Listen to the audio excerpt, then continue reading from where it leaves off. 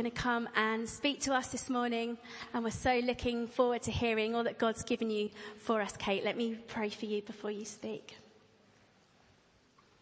Heavenly Father, we thank you that you've blessed this community with this amazing woman. We thank you for her heart for you, her deep love for you, and thank you for all that you've given her to share and say. And as she pours that out upon us today, Lord, I pray that you would pour your anointing afresh upon her. Lord, I pray that we would know what it means to just be enfolded in your love and your care as you speak to us today. Thank you that we are all children of God, and thank you for this amazing child of God, Kate, and thank you that you use her mightily to speak to us. We pray your blessing upon her now. Amen. Thank you so much, Anna. What a wonderful start. Isn't it a huge privilege to have this as our spiritual home? Yes, isn't it just? Isn't it wonderful having Jerry and Camilla and this amazing, amazing staff team? It's such a blessing. So today we're thinking about how we see God, and it's really quite important how we see. And you can see I wear glasses, and I am really now increasingly in trouble without my glasses. Is there anybody else suffering from declining eyesight here? Yes, there's quite a few of us. It's a real pain. And I also have a problem with my increasing years in losing things. So I regularly lose my glasses. And last week, it was my son's got a new girlfriend, and it was her birthday. So I thought I would send her a little Facebook message. Couldn't find my glasses. Did that thing where you try and wing it without your glasses. And I have a kind of nice little GIF image that I sometimes send. So I thought I was sending that image. Unfortunately, I was sending, "Yo, little brother, happy birthday." Which is it's just not cool at all. So it's really important that we see properly. And most important, of course, is how we see God. Stephen Fry famously said, "I don't believe in God because he is an evil, capricious, monstrous maniac." I don't believe in that God either. So what is God like? It's up there among the most important questions that you will ever ask. Now you might say the problem is I can't see God. I mean, he's invisible, isn't he? So how can we know what God is like if we can't see him? Well, wonderfully, God came to show us what he's like in Jesus. And Jesus said, "If you've seen me, you've seen God." So we get to know what God is like. And because I'm a writer, I love it that Jesus told us stories to show us what God's like. And I'm really thrilled that I get to have the ace card this week and to speak on one of my favourite stories of all, which is a story of the lost sheep. Now, I'm really aware that, we're not in big sheep country in Hampton Wick, so I think we should have a picture of some just to kind of help us relate to the story. Stay with me because this story is for us. And I'm going to read it out. It's in Luke chapter 15 if you want to look at it. The tax collectors and sinners were all gathering round to hear Jesus. But the Pharisees and the teachers of the law muttered, "This man welcomes sinners, and he eats with them." Then Jesus told them this parable. "Supposing one of you has 100 sheep and loses one of them, doesn't he leave the 99 in the open country and go after the lost sheep till he finds it?" So you can kind of imagine the scene. There's the shepherd comes and he's doing his nightly count up of his sheep, and he gets to, 85, 86, 95, 96, 97, 98, 99. Where's number 100? And number 100's not there. So he goes out to look for it. And maybe we can just see our little lost sheep up there. And it's not Richmond Park. We're talking in the Middle Eastern mountains. There are no paths. The shepherd is scrambling through the brambles, up the rocky hills, calling for his sheep. And finally, he finds it stuck on a ledge, tangled up in brambles. So what does he do? Well, the sheep has been wandering lost for a long time. Sheep actually don't like going off on their own, and it's too tired to walk. So he hoists it up on his shoulders, and here we have it. Now, sheep are pretty big. You know, we get these nice little pictures of Jesus with a little lamb on his shoulders, but actually, apparently, sheep weigh with a fleece, between 175 and 300 pounds. That's a big weight to carry on your shoulders. And I think if that was me, I'd have been pretty hacked off.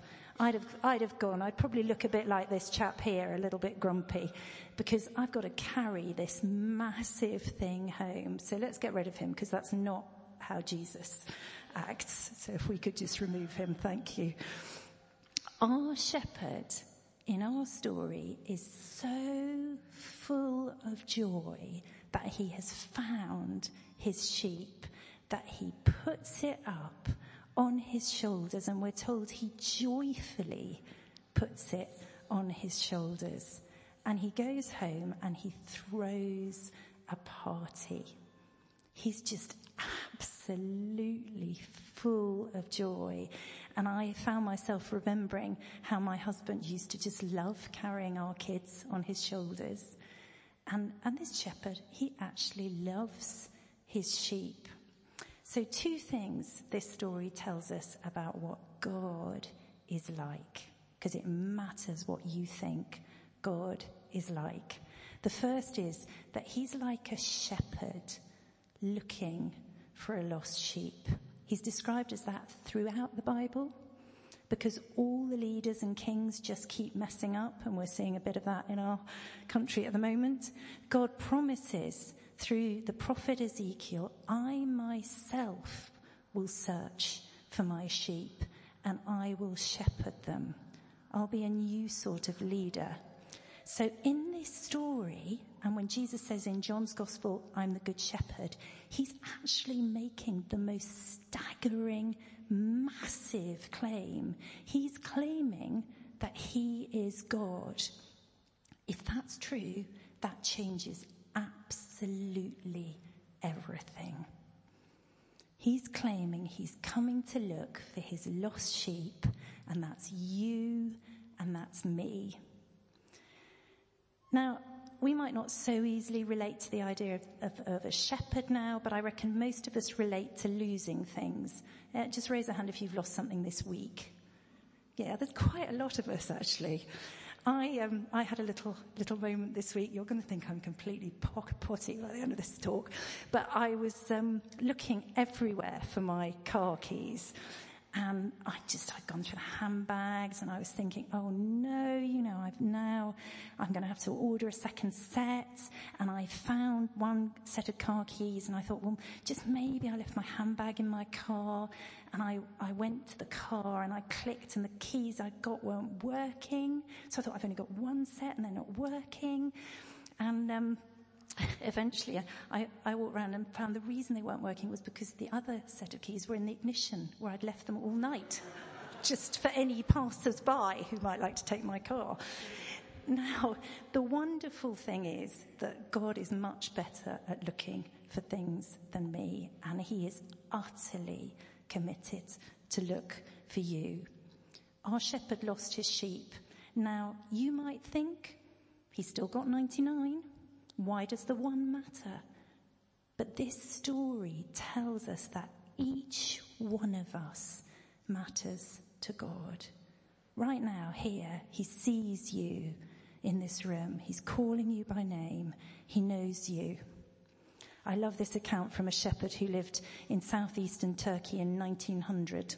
He lost one goat from his herd at the foot of the mountain, and he said this: for 4 hours my brother and I sought for our goat in the moonlight and through thick thorny bushes. Climbing and descending again, we imitated her call. Can somebody just do a goat call? Thank Thank you. That was really good. At last, weary and bleeding from the thorns, we heard a faint call, and to our unspeakable delight, we found her.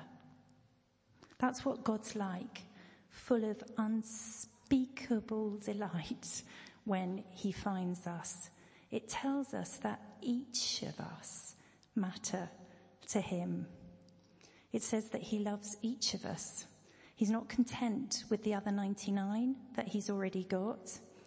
A friend of mine, dear friend, took her kids and her nieces and nephews out blackberry picking up on Exmoor, and they've got a massive Land Rover, so they packed all these kids into the Land Rover and started to come home, and I think it was about 8 of them jumped into the Jeep, and they got back home again, and suddenly they were calling everybody for supper, and she realised she'd left her niece behind. Absolute horror. So what did she think? Well, I've still got 7, that's fine. No, she called her friends, she called the police, and they went out searching, and they did find the little girl who somebody had delivered to a police station. But you see, God, he's not satisfied with not having you.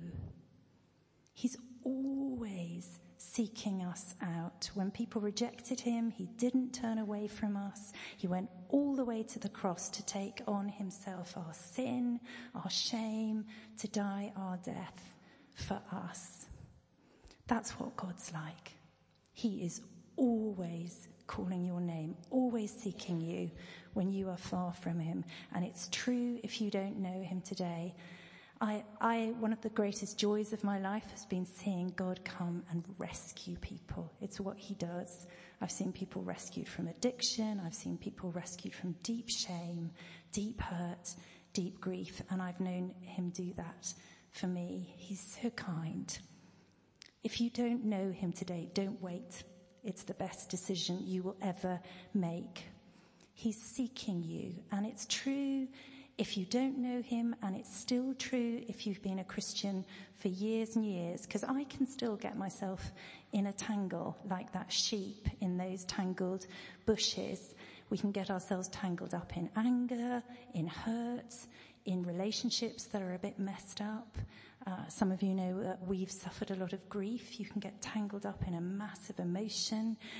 And I have found that when we call out to God, he hears that faintest cry.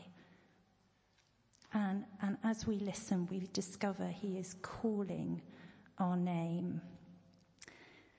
Second thing about this wonderful Saviour is that he is delighted to bring us home. I still meet a lot of people who think that being a Christian is about trying to be a good person. It's about trying to keep the rules. Go to church reasonably regularly and you might just scrape in. But Jesus absolutely kicked that out of the water because he welcomed sinners into his home. He welcomed the bad people. And I think we really struggle to realize how shocking that was. He was a rabbi. You know, what was he doing? Welcoming the sinners into his home. I discovered that apparently the phrase that they use for the Greek there, the Pharisees actually said this, and it's kind of, it doesn't say anything else, but in essence it says this so-and-so, he welcomes sinners into his home. They were so horrified because he was welcoming in the sex workers, the tax collectors, the bad people. So do not think that anything can disqualify you from meeting with God. He just is longing to welcome you home. And actually, I hadn't realized until I looked at the commentaries, he welcomed them into his home. Really moved me that. I just had never quite noticed that Jesus actually brought people into his home. And at that time, the rabbis, you know, you were unclean if you were a sinner. No Pharisee was ever going to eat with you. They actually ate alone because they didn't want to become dirty. They didn't want to become unclean. And here's Jesus welcoming in the sinners. They don't get it, so he tells them this story that they got completely the wrong end of the stick about what God is like, because he's the shepherd who welcomes us home, and he does it with such enormous joy. And I find this so encouraging for me that Jesus welcomes me home. It's the heart of Christianity, that God has made a way for us to come home. And I think deep down we know that deep down we're homesick for God. This is where we find our heart's true home. So Jesus tells this story of this shepherd who goes out and looks for this sheep. What happens when he finds the sheep? Does he say, "You bad sheep"? Does he hit it? Does he throw a rope round its neck and say, "Right, you've got a long walk. Well, you've got to walk home over these mountains"? No. He picks up the sheep and he puts it on his shoulders and carries it. And do you know, the early image for Christianity in the church, the first century image, wasn't actually the cross. If you go to the catacombs, what you see on the chalices, on the walls of the catacombs, is a picture of a shepherd with a sheep round its shoulders. Because this is our heart image of what God is like. God wants you to know that he will carry you. And I don't know what you're facing ahead, but whatever you are facing, God's promise is that he'll carry you. And I love it that I was at something with John Kissel this week. He didn't know what I was preaching on. He didn't know that this picture had been just filling my head. He said, "Kate, I've got a picture for you. And it's of a shepherd, and the sheep is carried on his shoulders." So I really believe this is God's word for us today, that he wants you to know that he will carry you through. You don't just come to him. He promises that he will carry you through this Christian life and enable you to live it. So what part do we have to play in this amazing gospel story? Because it does sound a bit like God does the whole thing, but we do actually have a part to play. God never forces himself on us. And the little clue is in the final thing that Jesus said. He said, "I tell you that in the same way there will be more rejoicing in heaven over one sinner who repents than over 99 righteous people who don't bother." And there's a little word in there, that word repent. And it's another one of those words that we get a bit of a skewed image of. We get a kind of funny idea, like we get wrong ideas about God. And we think repentance is a kind of beating ourselves up and that it's something really negative. But actually, do you know, in the Greek, it just means to turn. It's a very little word. It speaks of a change of mind, of me turning round, changing my mind, and entrusting myself to Jesus as my saviour. And I don't know if we've got one more image of the prodigal son. I don't know if we've got it. I love this picture.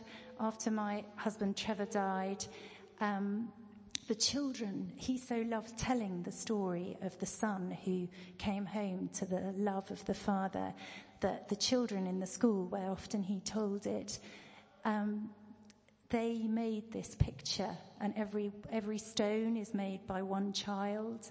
They embroidered the leaves, and it's such a precious thing to me because it speaks of the joy of the Father when he welcomes us home.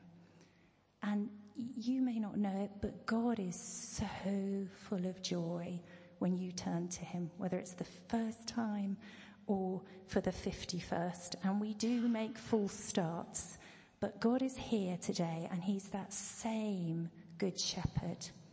So I want to invite you to stand, and we're just going to have an opportunity to turn our hearts to the Lord together. Lord Jesus, you are the good shepherd. You are here. by your Spirit. Thank you, Lord, that you're showing us what you really are like. And I want to pray now that, Holy Spirit, you would move on every person here. And I wonder whether you can just see where you are in this story. That God would show you where you are. Are you like that sheep and you've got yourself caught in some brambles? And if that's you, then just in your heart, just ask Jesus to come. And maybe you have never entrusted your life to this good shepherd, but you're here today and you're seeking him, and he is seeking you. He's seen you from the beginning, from before the creation of the world, and he has always loved you. And maybe you just know that you need the Lord to pick you up and carry you today. He's so kind, so just ask him to do that. And maybe you need to know his great joy over you, that he brings you home full of joy today. So I'm going to pray a prayer. If you've never yet trusted your life to Jesus, I want to give you the opportunity to pray that prayer today. And you could just echo it in your heart. We'd love it if you'd come and tell us afterwards, because the Bible says that if you believe in your heart and confess with your lips that Jesus Christ is Lord, you will be saved. So let's just pray together. Father, we thank you that you have shown us what you're like in Jesus. Thank you that you are the good shepherd who comes to look for us. We're so sorry for all the times we've wandered off and done stuff for ourselves and not trusted you.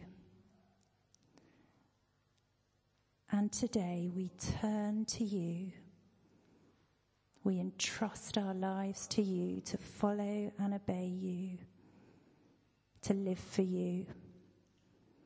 Thank you that you forgive us. Thank you that you gave your life that we might be forgiven, and that you are so full of joy over us. Amen.